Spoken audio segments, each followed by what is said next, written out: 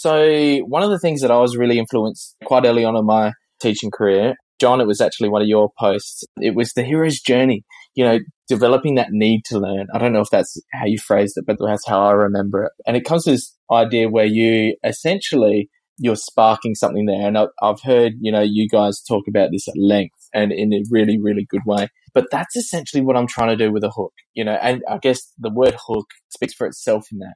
You are listening to the Aussie John Rowe. John is a math coach from Adelaide, Australia. He's put together a great resource for you on tasks for the math class, and he's also a Desmos wizard. Listen in as John shares his 5-day professional development plan for teachers, why he thinks Twitter is one of the most useful professional development sources, and how to use his hook, line, and sinker framework in your classroom. But before we get to all that, we've got to do something really important. Play that music.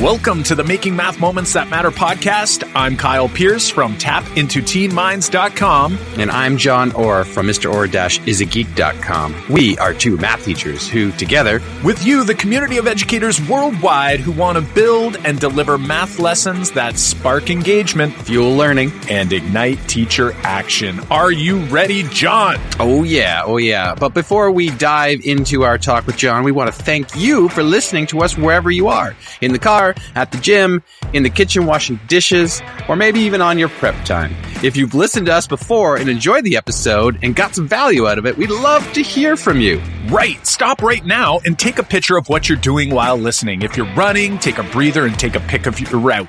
If you're on a hike, take a pic of your view. If you're cutting the lawn, take a pic of your yard. We'd love to see where you are, so send that pic to Twitter at MakeMathMoments or on Facebook, facebook.com/MakeMathMoments, or simply email us.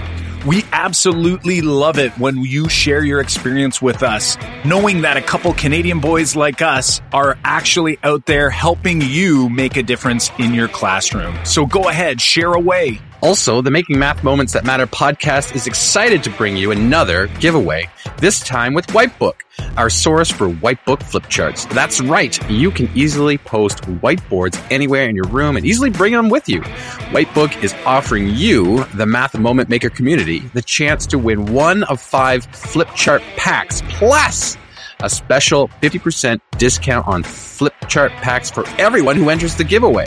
You can get in on the giveaway by visiting makemathmoments.com/giveaway by Wednesday, August 28th, 2019. Listening after Wednesday, August 28th, 2019?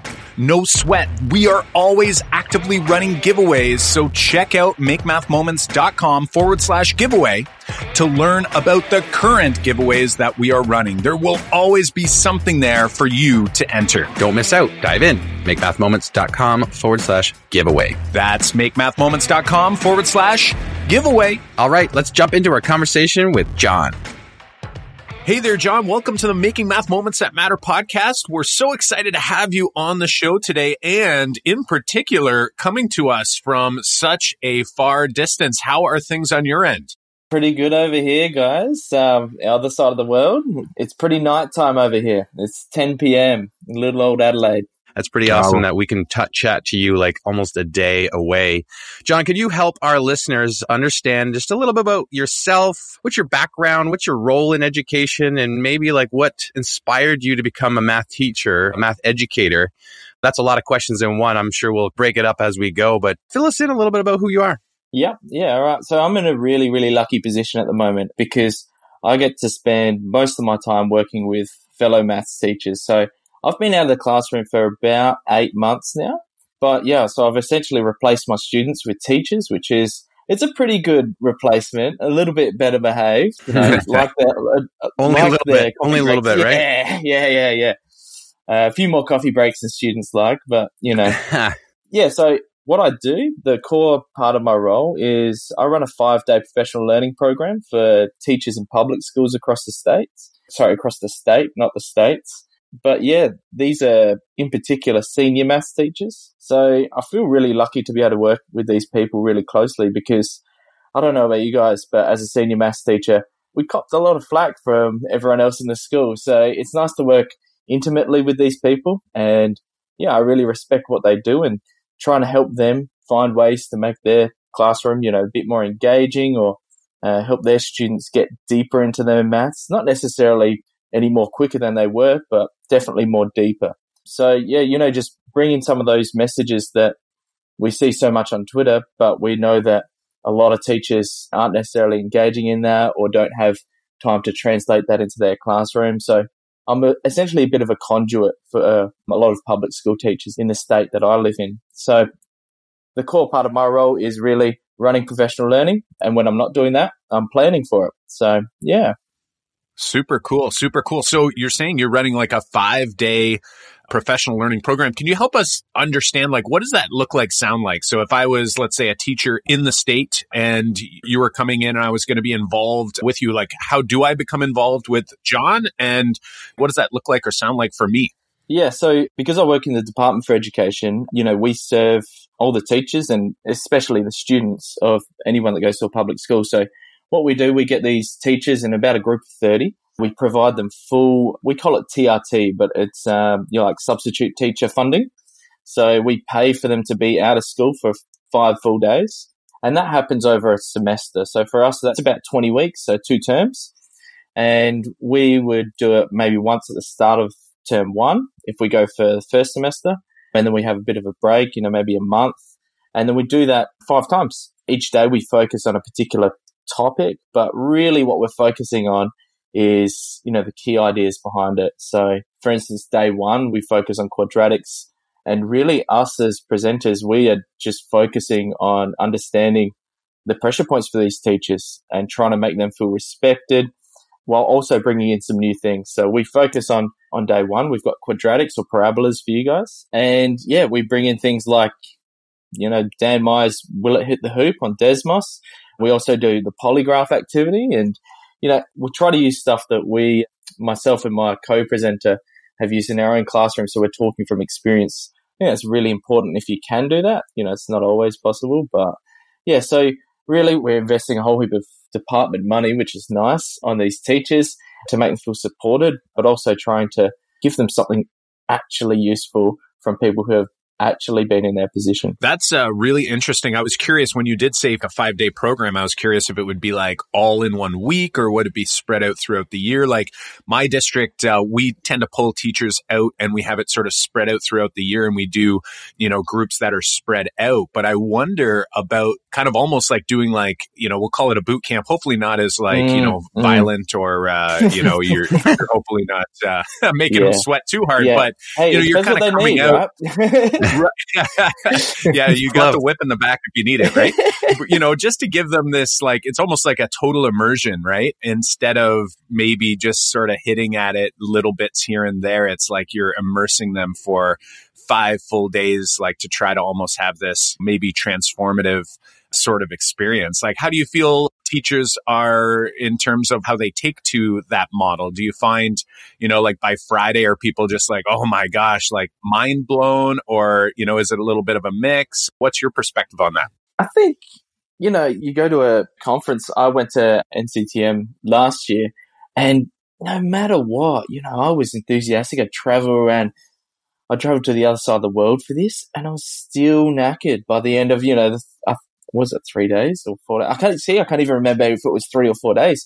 It was just, I was so inspired. I took so much away, but my mind was constantly occupied on going, all right, store this. How can I write this down for future John? And I spent so much energy on worrying about forgetting about something, worrying about going, oh, this is great now, but man, I don't have room for this. I had an epic Google Doc going, but I was really concerned. Really, I think teachers will take whatever is going. If there's something and they know it's going to be meaningful for them, they'll make it work. So whether it's 5 days in a row or 5 days over a semester, I think they'll benefit from it, and I think they'll take it. But if you had a 5-day program and you got a 4-day program, I wonder if there's a huge difference between that.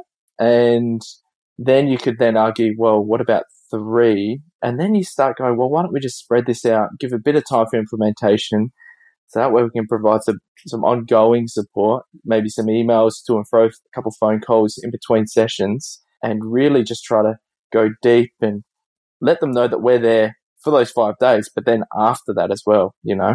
Yeah, it's a struggle, right? Like, I don't know if we'll ever land on this like perfect model or like a one size fits all. I think it really does depend on, obviously your own district, the teachers you're working with, and even just the conditions throughout. Something that you said there that I think is really important is that this idea, like, I think the hardest part for us is to help people see the why and making that really clear, like to help people have that epiphany and to have that sort of like the light bulb to go off in their mind to say that what I'm experiencing right now makes sense and that I want to actually go do that and act on that instead of it being something like sometimes, if it's not delivered well, and this happens to us sometimes, where we just feel like we just didn't come across the way we were hoping to, people kind of walk away and, they're like, am I doing this because someone told me to do it? Or am I doing it because I know it's the right thing to do? Or at least I believe it to be the most effective way for me to move forward, right? I don't think even teachers who tend to maybe sort of push professional learning away a little bit, like I don't think they're doing it just to be hard or difficult. It's because clearly their beliefs, like we haven't been able to shift what they believe to be the most effective way to go about it. So that means that's kind of like on us, right? We've got to go back and do our homework and say, all right, well, that didn't work. How are we going to reframe this a little bit? Yeah, absolutely. I guess a goal of mine is to shift teachers from using but and replacing that with so. So whenever they're saying something, they're going, all right, yeah, I really like this task, or I really like, let's take the 5 practices is a classic one, right? So I bring in the 5 practices. That's something I brought home from the States with me. And I'm like, look, guys. Anyway, so I'm talking to them about anticipating. And they're like, yeah, that's fantastic. So we're talking about anticipating. We agree that it's such an important phase of this process. And teachers will say, yeah, I really like it. But what about if I'm going class to class? Or can I do that for all of my classes? So what I want to do is I want to shift teachers from using the word but to the word so. Because when you use that so, you are so much more active about making that work. So if you go, all right, I'm really passionate about this anticipating process. So what I'm going to do is build time into my day. What I'm going to do is only do it for one class. So that means I probably need to do something else. It implies that you're going to do something about it instead of just using it as an excuse, And I get that we're all so busy, but, right. I'm doing it myself, So we need to actually do something about it, Right. Yeah. And whether it's one small thing, it's something. Right. It's such a huge thing, but a small change in word can have a huge impact on just your mindset. So it's kind of like, instead of saying but, just say so instead. I love that. I think that's huge for us and teachers. John, I'm always curious about this, and I'm sure that some of our listeners are, the listeners from, say, the North America side, is that we have Canada, United States, we have pretty much the same school year system. But I know that it's a little different over on your side of the world in terms of like when your school year starts and how you have breaks. I just wanted to kind of deviate from our conversation a little bit before we even dive in deeper. Could you fill us in on what that looks like? Because I think people would be curious about that. Yep. So we get our summer break is big like you guys. So if you use that as a bit of a reference point, our summer's at a different time. So where we're at, we start our school year. Our school year runs like the calendar year. So we start in January and we end in December. We've got 4 terms, typically of about 10 weeks. So then we have 2-week vacation break between each term. Most schools would operate, they might swap classes at semester break. So what I mean by that is that's between terms 2 and 3. But yeah, apart from that, the other big difference, and I don't know if it's the same with you guys, I don't know heaps about the North American, the educational differences, but I know in the States, you teach Algebra 1, Algebra 2, geometry. Is it same in Canada or is it different? I think what you're referring to is like we have different courses and our high school courses are more integrated than, let's say, the US courses. For example, our grade 9 program would have bits of algebra and geometry in it. And that was the same for you? Yeah, so it's mixed at all times. So when you get right up to year 12, which is our final year, so kids are about 18 years old, 17, 18 in that year. Yeah, it's all mixed still. So that's one of the... That's the same as us. The grade 9 was just an example, but yeah, like our grade 10, same thing, grade 11. And we get into after grade 11, when, in grade 11, grade 12, it starts to branch off that we have, ours would be advanced functions here in Ontario, which is kind of like the pre-calculus course. And then we have calculus and vectors all in one course, which is kind of crazy. Another grade 12 course would be a statistics course, which we call data management here in Ontario. And another grade 12, or those are the 3 grade 12 kind of university bound courses. And then we have a variety of other ones for college level or workplace courses. So yeah, it sounds similar. Yeah, the States, they have all algebra and then all geometry, kind of like those earlier grades. So yeah, something I find interesting in the US as well, like Common Core states, or at least from how I understand it, is that the Common Core standards are there, but then different districts can sort of decide how they want to like mix them up. So I find that to be interesting. Whereas like here in Ontario, in our province that John and I live in, we have essentially like courses that we have an Ontario curriculum. So it's not like a Canadian curriculum. It's like our province has its own curriculum.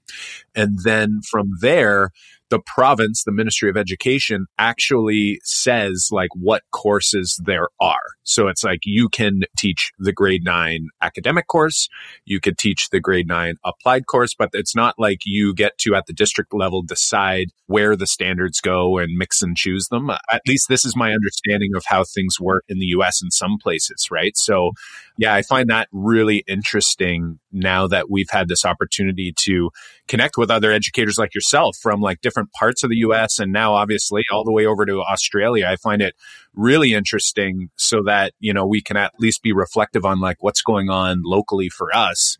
And, are there better ways or like what differences can we pull from this area? And, what things would we want to keep because, we're not sure we like this thing over here, but just to try to kind of get to the best opportunity we have for kids for sure. Now, this being the Making Math Moments That Matter podcast, we have to ask you this question. We would love to know if you think back to your education as a student. It also could be as a teacher. We want to know what's your memorable moment from math class. So when we think, say math class and you imagine like your history in your whole math education experience from your kid to an adult, what's like sticking out to you as something that's always going to stick with you when we say that? What would be your memorable moment from math class?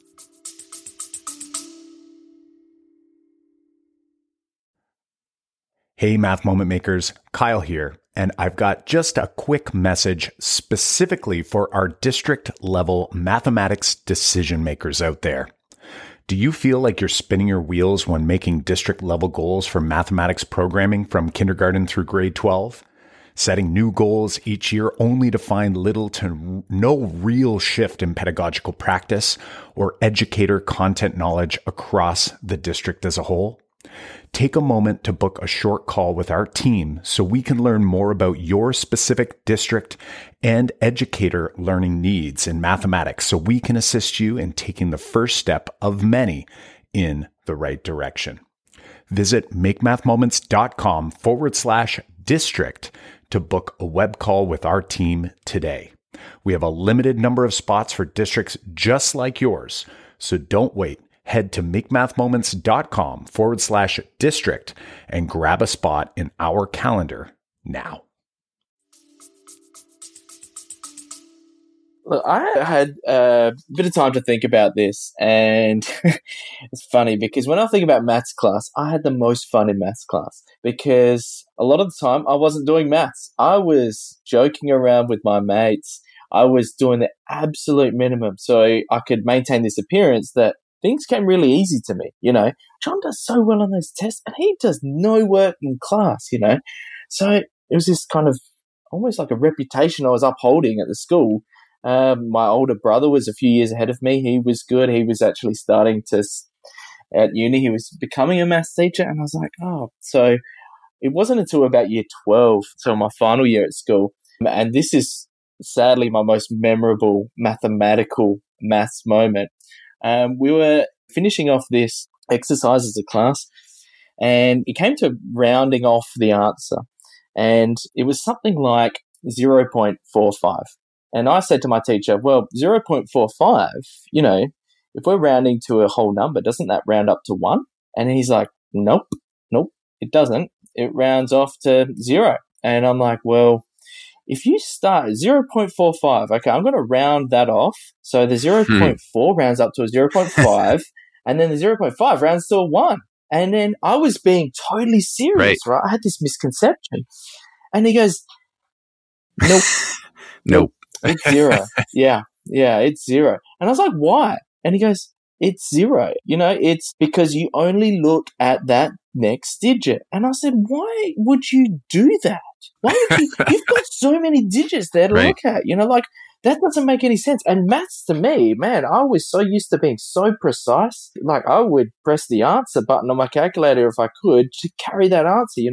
I was so hung up on this. And it wasn't until I got home and I asked my older brother who was, studying maths teaching, he goes, well, 0.45, that's closer to 0 than 1. And I'm like, oh, yeah, it is.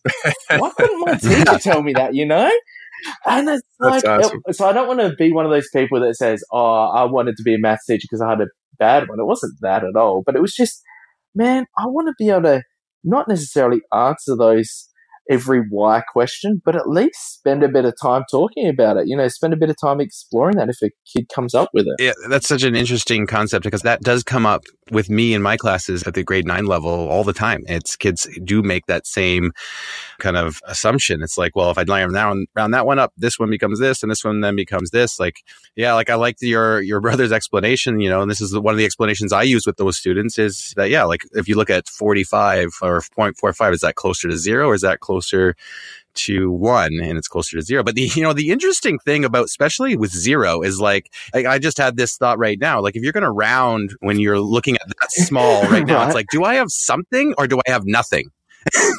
Right? No, I think I have something right now. So it's like now it's like this philosophical discussion is like, do I have something or nothing? I have something. But I'm going to say I have nothing. Yeah. Now you're like, why are you even rounding anyway? This is ridiculous. Let's just leave it. Yeah, for sure. It's funny, you just sort of like, even just with this idea of like, which is it closer to, I'm thinking about in our district, we're really, really trying to hone in on tools and representations, right? And really getting to help all of us. And I always include myself in that category because I didn't use things like number lines nearly enough. And I'm sure, John, you probably would agree coming from that secondary side where there was so much sort of like, we're going to call it like built-in automaticity that we had, but it wasn't really automaticity. It was just memorization. Like, so, you hear it through your teacher's response. And first of all, I love how the lack of passion in the response of just like, nope. Like that to me, says something as well. But that teacher, for all we know, probably couldn't actually articulate why, because he probably didn't actually have like a visual in his mind of like maybe a number line from 0 to 1 and go ahead and just like, how easy would that have been for him to say, okay, like here's a number line from 0 to 1, like put it on the number line, like where would it go? And as soon as you do, you'd be like, oh, I got that, right? So to me, that's pretty telling anyway. Yeah, that burnt in me as well, like, oh, yeah, I was just like, I wouldn't let this thing go. And yeah, that's the memorable math moment from me, as impressive or unimpressive that is. It was, yeah. It's funny because when you think about that, I think back to those students, and I'm putting you in this category of those students who want to get to the answer. Like those are the kids that we should be wanting in our classroom, right? Like you're basically the kid who always wants to know why. And that's exactly what we want. We want kids to be curious about the why, and we want to have interesting discussions. And I look at that as such a great learning opportunity now. I never used to. I would have probably been like, just like your teacher early on, going like, why are you ragging me here, kid? What are you doing here? You trying to be smart, or what are you doing?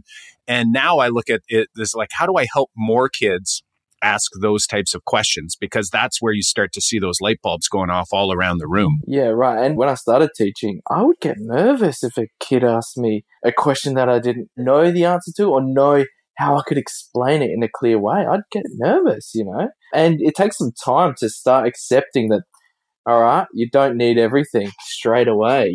Not everything is a quick draw answer. But yeah. Yeah, for sure. For sure. Well, you know what, John, we want to shift gears just slightly here. We really appreciate you sharing that memorable moment. Now, for some people, they might be wondering, okay, so John's on the other side of the world. Like, where did Kyle and John run into this gentleman, this fine fellow?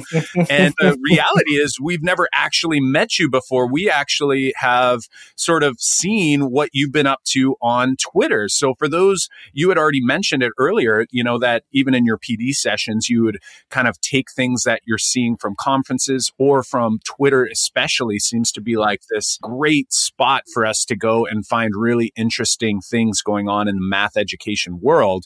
In particular, you're a very active member of the MTBOS, or the MITBOS, some people call it. So for those listening at home, the hashtag MTBOS is a really, really cool hashtag to check out with all kinds of really interesting math ideas, reflections. And I notice that you're often sharing ideas and retweeting ideas and reflecting. And it took us a while to realize, but like at the time, I thought you were just probably in the US somewhere. We just saw you going through our feed, and sometimes it's hard for us to forget that the internet has no boundaries, right? Like, I thought it was really cool to connect with people on different parts of Ontario or different parts of Canada or even the US. But when you start to like routinely see tweets and interact with tweets with someone, and then you actually click on their profile and you see where they're from and you go, oh my gosh, they're on the other side of the world. I'm wondering what got you into Twitter and like that whole world. And I think you'd probably agree. It's like once you get in, it's like you can't get out, right? It's just pretty addictive to see.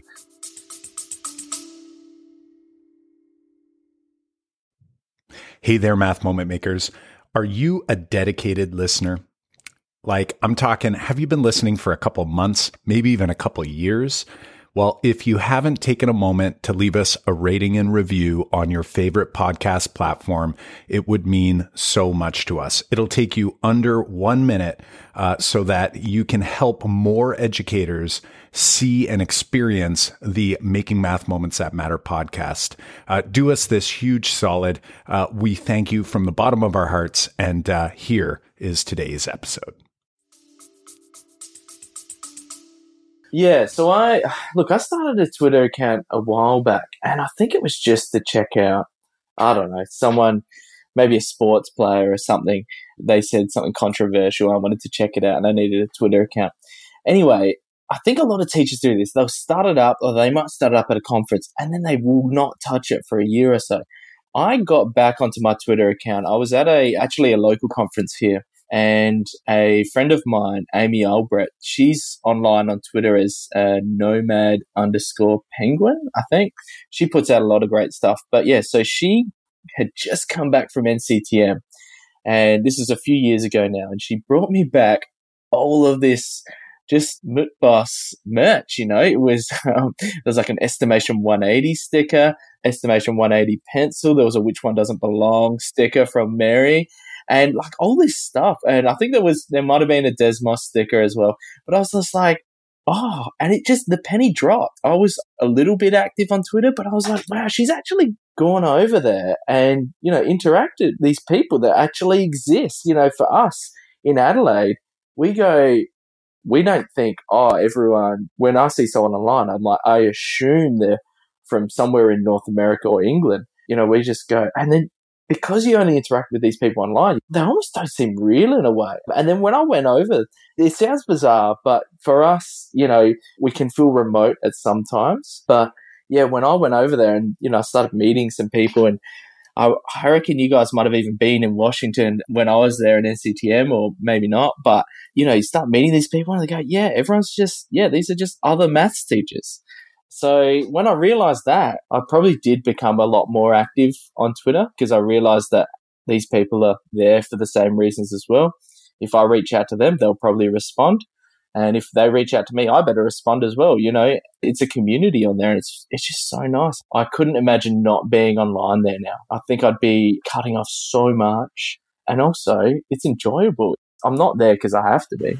Right. That echoes my experience as well. And I can't even remember when I got my Twitter account, but I imagined my first time getting my Twitter account was so that I could share the homework questions with my students. It was like, oh, kids are on Twitter. I'm going to tweet the homework every night. And then that's going to be like, hey, no excuses, kids. Homework is there. You missed class today? Yeah, exactly. And this is maybe going back to 2008, 2009. And I was like you, I had put it away, and I never really stuck to it until I think it was you, Kyle. I'm not sure. I think that time that we hooked up at a session in my district, and I think I was like, oh, maybe I should get back into this. And I look at it and then I start following Dan Meyer and a couple other people. And you're right. And it was like, I'm following these people and they're sharing things. And then you see them as superhuman. And then when you meet them or you interact with them online, you're like, oh, you're just teachers just like us. And you're right. And it's addictive, powerful, because you're like, oh, we all are here together to just get better. And then from there, it blossomed. So that's exactly my experience. And I think people listening right now, that's the experience. Like, we're all just people here trying to get better. And there's so many resources being shared on that hashtag, the Math Twitter blogosphere hashtag, and lots of others. It's such a rewarding experience to get new ideas from people who are doing the exact same thing you are. So it's pretty awesome. Kyle, how did you get into Twitter? I'm just now curious. I'm like going back and trying to remember. And I actually, while you were talking and you said, I'm not even sure when I got on. I know that if you click on a profile, you can actually see when they joined, right? So I went back. Yeah, and I can see that I joined May 2011, and I'm trying to figure out why that was, but I'm guessing probably it was, I've referenced it a number of times on the podcast, but that first conference I went to, the OAME conference, my thinking is, and I don't remember which session it would have been, it was probably just the conference in general, like talking about this whole idea of like a hashtag. And I remember that being so mind-bending on like, what is going on? And maybe there's some people listening right now thinking like, I don't know what a hashtag is. We actually have an episode, I want to say it's episode 15 or something, where we kind of go through some of the Twitter ins and outs during our conference companion episode. So if you're not sure what's going on with Twitter, make sure to check out episode 15. But for me, since then, it was like initially, I remember this first stage of like overwhelm where, you see your feed, right? And you start following people. And then like I would see like, oh, and then it would suggest other people. And I started following a lot of people. And my feed was just like, it was like I couldn't keep up with it. And then I realized that you're not supposed to read everything that's on Twitter. Like it's like being in the room with everyone all at the same time. And it's like, of course, that's not realistic in real life. Why am I putting this pressure on myself? And, so now I do the 5-minute little scroll. Sometimes I'll go down the rabbit hole, right? So someone shares something and then, you click on that, you follow that feed and, but you can't put that pressure on yourself to sort of like read everything. And I think that to me was something I wish I would have figured out maybe a little sooner, but that was kind of my start. And just like you folks now, like, I just love that I know that if I have a question, there's people out there willing to answer. And the coolest part is when you put it out and it's like someone out of nowhere comes and responds. And you're like, I didn't even, you probably by chance saw this tweet and you were willing to just throw 140 characters back and say your thoughts or fire a link or whatever. It's like everybody is scratching each other's back, like regardless of whether you are quote unquote friends or not, you're just trying to help the community. Yeah. John, we know that you have a resource, Hook, Line, and Sinker out there, your ebook, and we're pretty impressed with it. And we would love for you to take a moment here and share that resource with our listeners. Like, what is it? What motivated you to write this resource for teachers? And maybe like outline what the 3 parts mean and how they relate to math education. Look, so time is something that everyone complains about, right? When I say everyone, teachers, if you ask them how they're going or whatever, you can ask them any question actually, like what's the weather today? They'll probably mention time. They'll find some way to squeeze in a complaint or something about time and how it just controls and determines so much. So I came into this job towards the end of the school year. And when I went into this job, I had to sacrifice my teacher condition. So it meant that I didn't get school holidays or school vacation anymore. So it was just before we went into summer. So I was going into my first summer break without actually having any holidays. And while everyone else was on holidays, I was at work and I had lots of time. So I would be going in, working 9 to 5 at a desk. And, I'm not presenting any professional learning because everyone else is, on break. So I thought, well, I've got to do something with this. And a colleague of mine was talking about how she's just discovered this resource that she uses with her junior primary kids. It's called Book Creator. So I was checking out Book Creator and I was just like, okay, well, if I throw these things around, you can put like a background as a grid. That's kind of cool. And I was just playing around with it. And I was like, well, I wonder what a unit of work would look like on this. And I did that. And I'm like, you can put links in. And I kind of just started putting this ebook together almost by accident. So I was like, okay, I've only taught at 2 schools. One of them is a specialist math science school, and that's only from year 10 to 12. The second school I taught at was a high school in a low SES area. I don't know if you guys use that word, SES. It's like a socioeconomic status. So, okay. Yeah. No, that's new for us.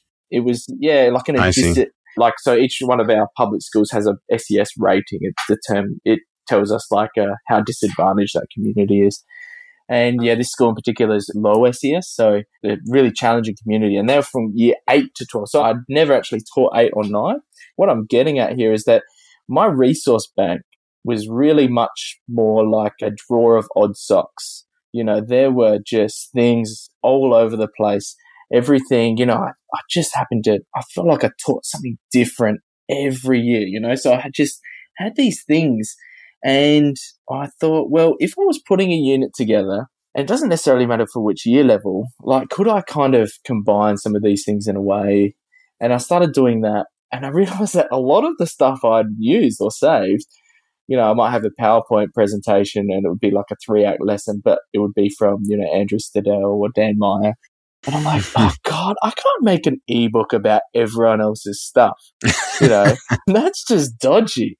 So, and I wasn't out there to make money as well. I'm also a department employee, so I'm working on their clock. And, if I did try to sell it, it would never work anyway. And it wasn't my intention. So, anyway, I started putting these little units together. And I actually showed it to someone who was popping in while they were on holidays. And she said, this is really good. This would be really useful. She's a science teacher. And she goes, I don't have this experience. I don't have this resource. I haven't even heard of some of these people. So I didn't want it to be overwhelming. And I really, really tried to keep it as almost tried to maintain this minimalist appearance. So it's a very simple looking book. If you go onto it, it's, there's just these boxes with links. And even the framework, hook, line, sinker, it's an adaptation of a lot of other existing models there. I think the example I've included in the book is like the 5 E's or something. So I think it's engage, explore, explain, elaborate, evaluate or something. But I'm not necessarily saying that I'm bringing anything revolutionary in this book, but it's just there wasn't really anything like that. So I just tried to, fill that need. There are a lot of great resource websites out there, like really, really fantastic ones that are laid out really nicely. And they're good if you know about it. And they're also not the answer to everything. And I don't think anything will be. So I just tried to create almost like a starter pack for someone who isn't or doesn't feel like they have the time to be really active online, to actually keep across everything. And I've just tried to, include stuff that I use. The example units or whatever you want to call them that are in the book are just one example. There are some tasks that I might have like in a sinker spot, which you could totally use as a hook or a line.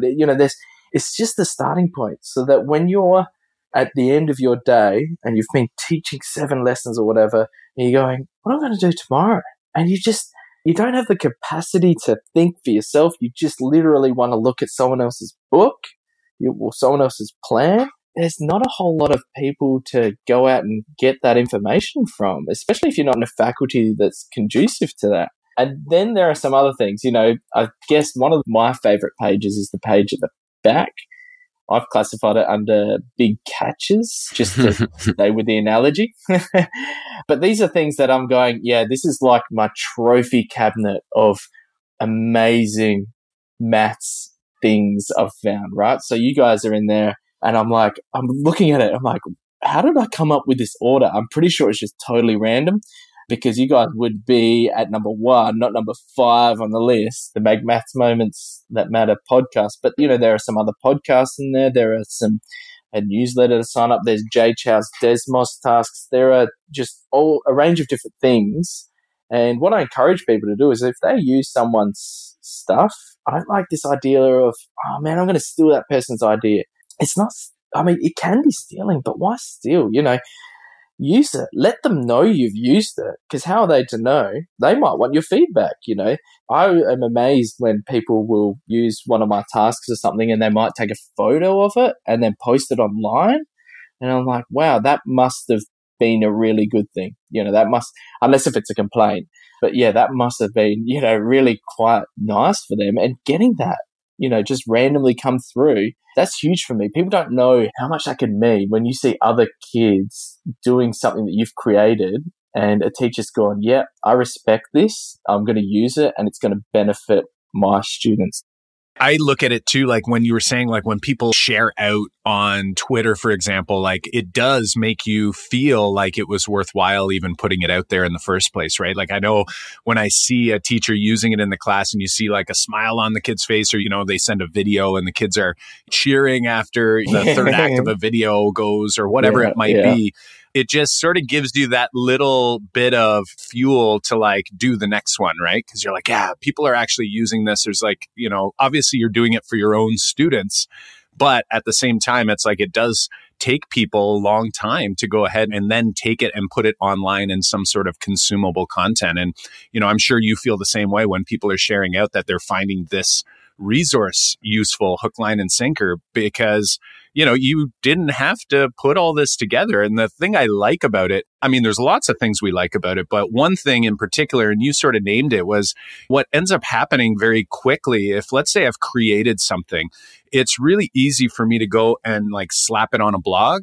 But the problem is like blogs, if I'm not really sure how to like keep things organized, it's like, sure, there's these things we call tags or categories, but does everyone understand how to use those or like where to go to find them on everyone's site? Or, some people put them into, let's say, spreadsheets like Google Spreadsheets and share them, which nice and organized, but man, is it hard to find that link if you lose it, right? So, there's all kinds of pros and cons to each of the different ways that people are sharing. And this is just one of those other ways where, I'm picturing a teacher sitting in your 5-day workshop series, and you can hand this off to them and they can go and just tuck this onto any device they want. I know it's in iBooks. I know that you've got the EPUB file, so they could just download it on an Android or whatever they want. Pretty cool stuff. So I'm wondering if we could like dig a little deeper. You had mentioned the big catch or the big catches part at the back. And John and I are honored, obviously, that you've included some of our things in there. Is there anything like maybe you can help us out with like, what do you look at? And I guess when you categorized hook, line, sinker, like what are your thinking? Like what were your thoughts behind those 3? I think it's super catchy. I think it's really cool that you came up with that whole context, but can you help people understand like what they might find under a hook and what they might find under a line and a sinker? Yeah, absolutely. So one of the things that I was really influenced quite early on in my teaching career, John, it was actually one of your posts. It was the hero's journey, developing that need to learn. I don't know if that's how you phrased it, but that's how I remember it. And it comes to this idea where you're sparking something there. And I've heard, you guys talk about this at length and in a really, really good way. But that's essentially what I'm trying to do with a hook, and I guess the word hook speaks for itself in that. But what we really want to do is, if you have those students, it's about getting them in. It might be, your hook might be because of what you previously used for a sinker task. So maybe it links really well with what you've just done. And it, as a task, a standalone task, you go, how would that be a hook? But when it's put into that context, you go, oh yeah, right. So that next kind of level.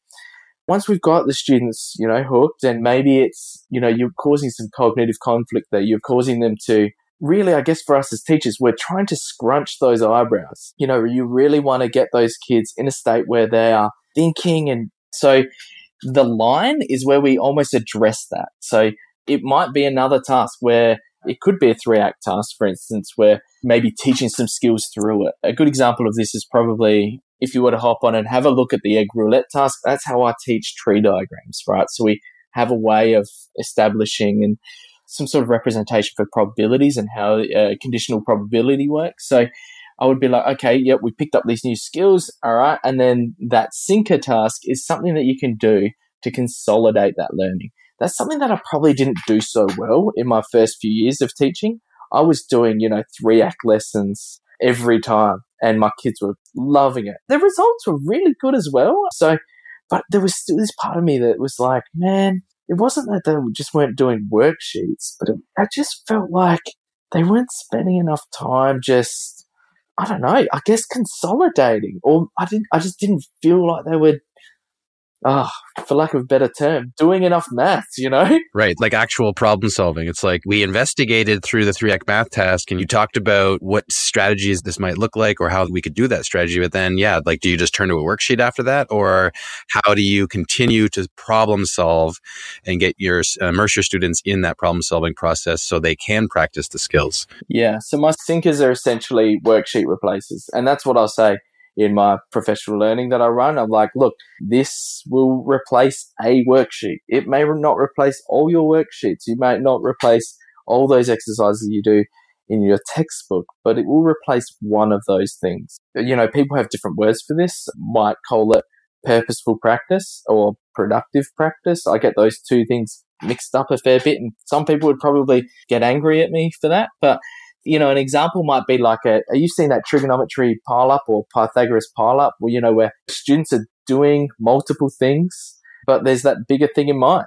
They're doing what would be equivalent of a pretty stale worksheet, but it's different. And the kids know it's different and they respect that it's different. Yeah, there's like that challenge element built in, right? Yeah, absolutely. So that's the essence of those sinker tasks, is something to give the kids a bit of space to give their new learning a bit of a workout. And for sometimes it might be, all right, we might be able to strengthen this from connecting it to something we already know. So sometimes the sinker is, all right, well, let's go for one of those connections across maybe a different topic and really strengthen it. A good example of this is Pythagoras theorem and equations of circles, right? So we go, all right, now let's generalize to that and go, yeah, there's a bigger picture here. There's something else going on. And that might be how it's consolidated. I really like the term sinker too. You've given some great tips and examples on how we can practice or make that purposeful practice. I think that's something that we're not doing enough as teachers, and we need to make more conscious effort to. And that's something that we also have talked about here on the podcast, about the consolidation piece too. Like sometimes we miss that part.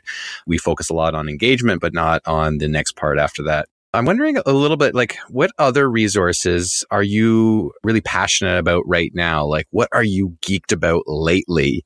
What's like your next, or what have you been working on? What's got you going right now? Can you maybe elaborate a little bit on that and share a little bit? Yeah, I mean, there's two big things for me this year that have really shifted my thinking again. One of them was a book I read by John Mason, I think it's Leonie Burton and Kay Stacey, Thinking Mathematically. It's one of those books that has been recommended to me by so many people, but now that I've actually got time, I sunk my teeth into it. And it's just this idea that students, if they're conjecturing, they're doing maths. If they're zigzagging between conjecturing, disproving their own conjecture, conjecturing again, and they just go through this cycle where they're coming up with their own mathematics, really. And we're, developing this culture where, all right, let's make a prediction. Let's test that out. There was this really lovely quote that came up from George Polya, which was just years and years ago, which is, test your guess. It's the difference between a savage and a scientist. And I'm like, in essence, that's nice, because we don't want the blind guessing. We don't want these conjectures coming out of nothing, but we want them to feel as though they need to be testing that.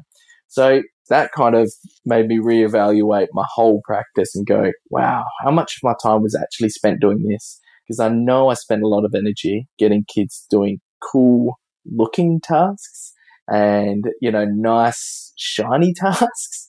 And that was great, but that was a big kind of little tipping point for me. The other thing is that over the past year or so, I've upskilled my computation layer ability on Desmos. As we in Australia, we pronounce it very differently than across the Atlantic. Let's hear it. So we pronounce it Desmos. I think you guys pronounce it Desmos.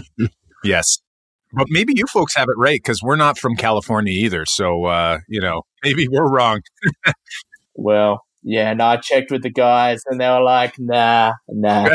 So, but yeah, no, we'll never know. Yeah, keep on rocking it over there. They'll never know. That's it. Yeah.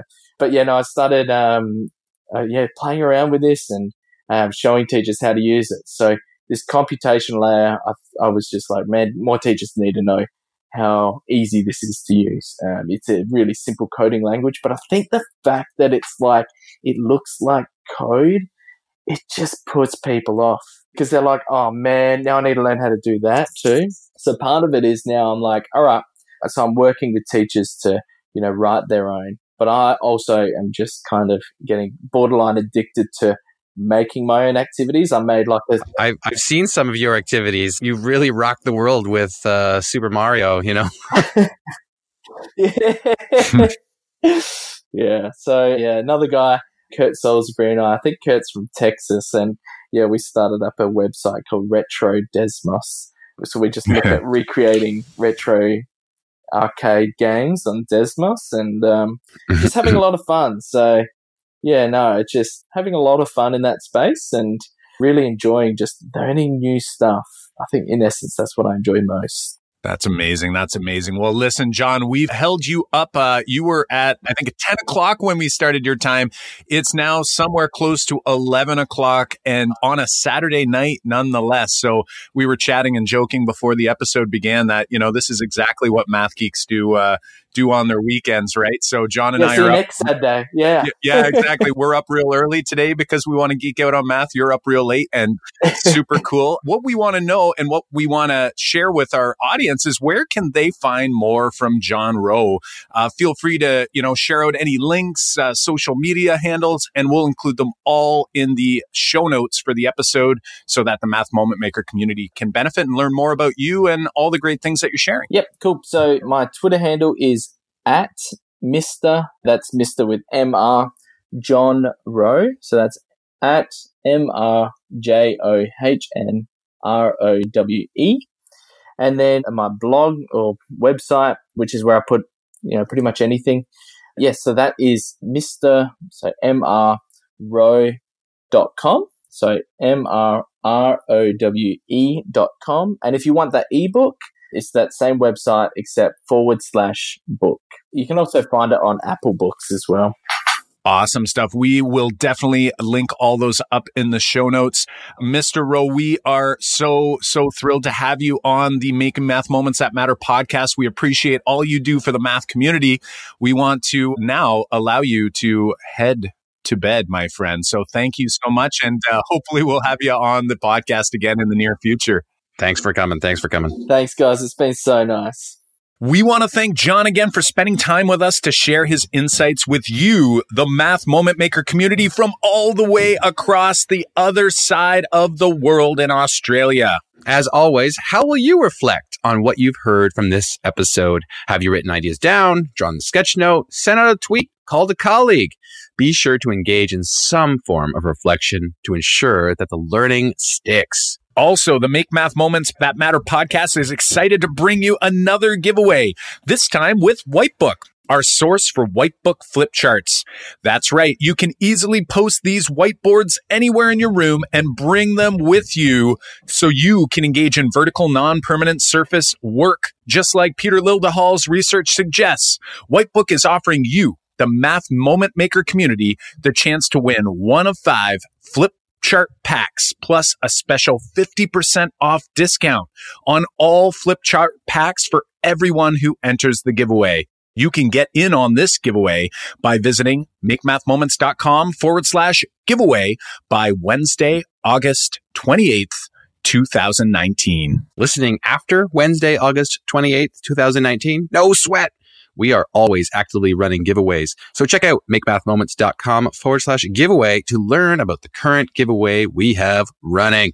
Don't miss out. Dive in at makemathmoments.com/giveaway. That's makemathmoments.com/giveaway. In order to ensure you don't miss out on any new episodes, go ahead, pull the phone out of your pocket, open up your podcast app, and hit that subscribe button.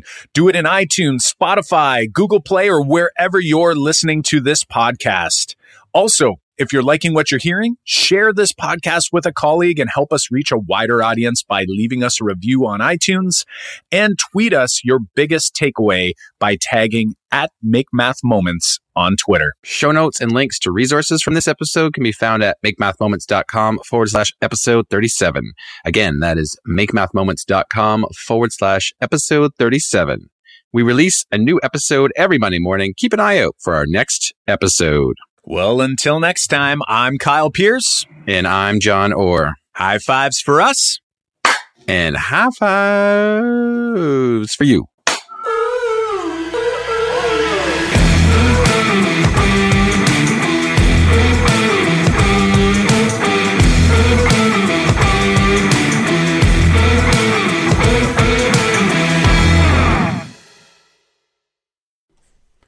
If you are a district leader of mathematics, a math coach, a math curriculum coordinator, a superintendent, principal, getting teacher buy-in for effective math teaching practice is top of mind. And plans only go so far. You can make, detailed plans and carefully designed goals with clear objectives and key results that are measurable. But that can feel like it all falls flat if we can't engage our teachers in the work. Working with teachers who do not want to change their teaching practices is one of the most frustrating and challenging parts of our job. How do I help teachers engage in effective teaching practices when they keep pushing us away? If you can't reach the tipping point in mass adoption of effective mathematics teaching strategies, then it's likely we won't see student improvement in mathematics. We have a free training, an accompanying workbook for leaders of mathematics like you. The Make Math Moments team, myself, John, and Kyle walk you through our 4-stage process we use with district partners to create clear, measurable, sustainable PD action plans, but more specifically on how to also get teacher buy-in so that it drives student engagement. So step 1, register for this free training, get your planning workbook, and then watch the training. Schedule some time on your calendar so you can watch it and go through the workbook.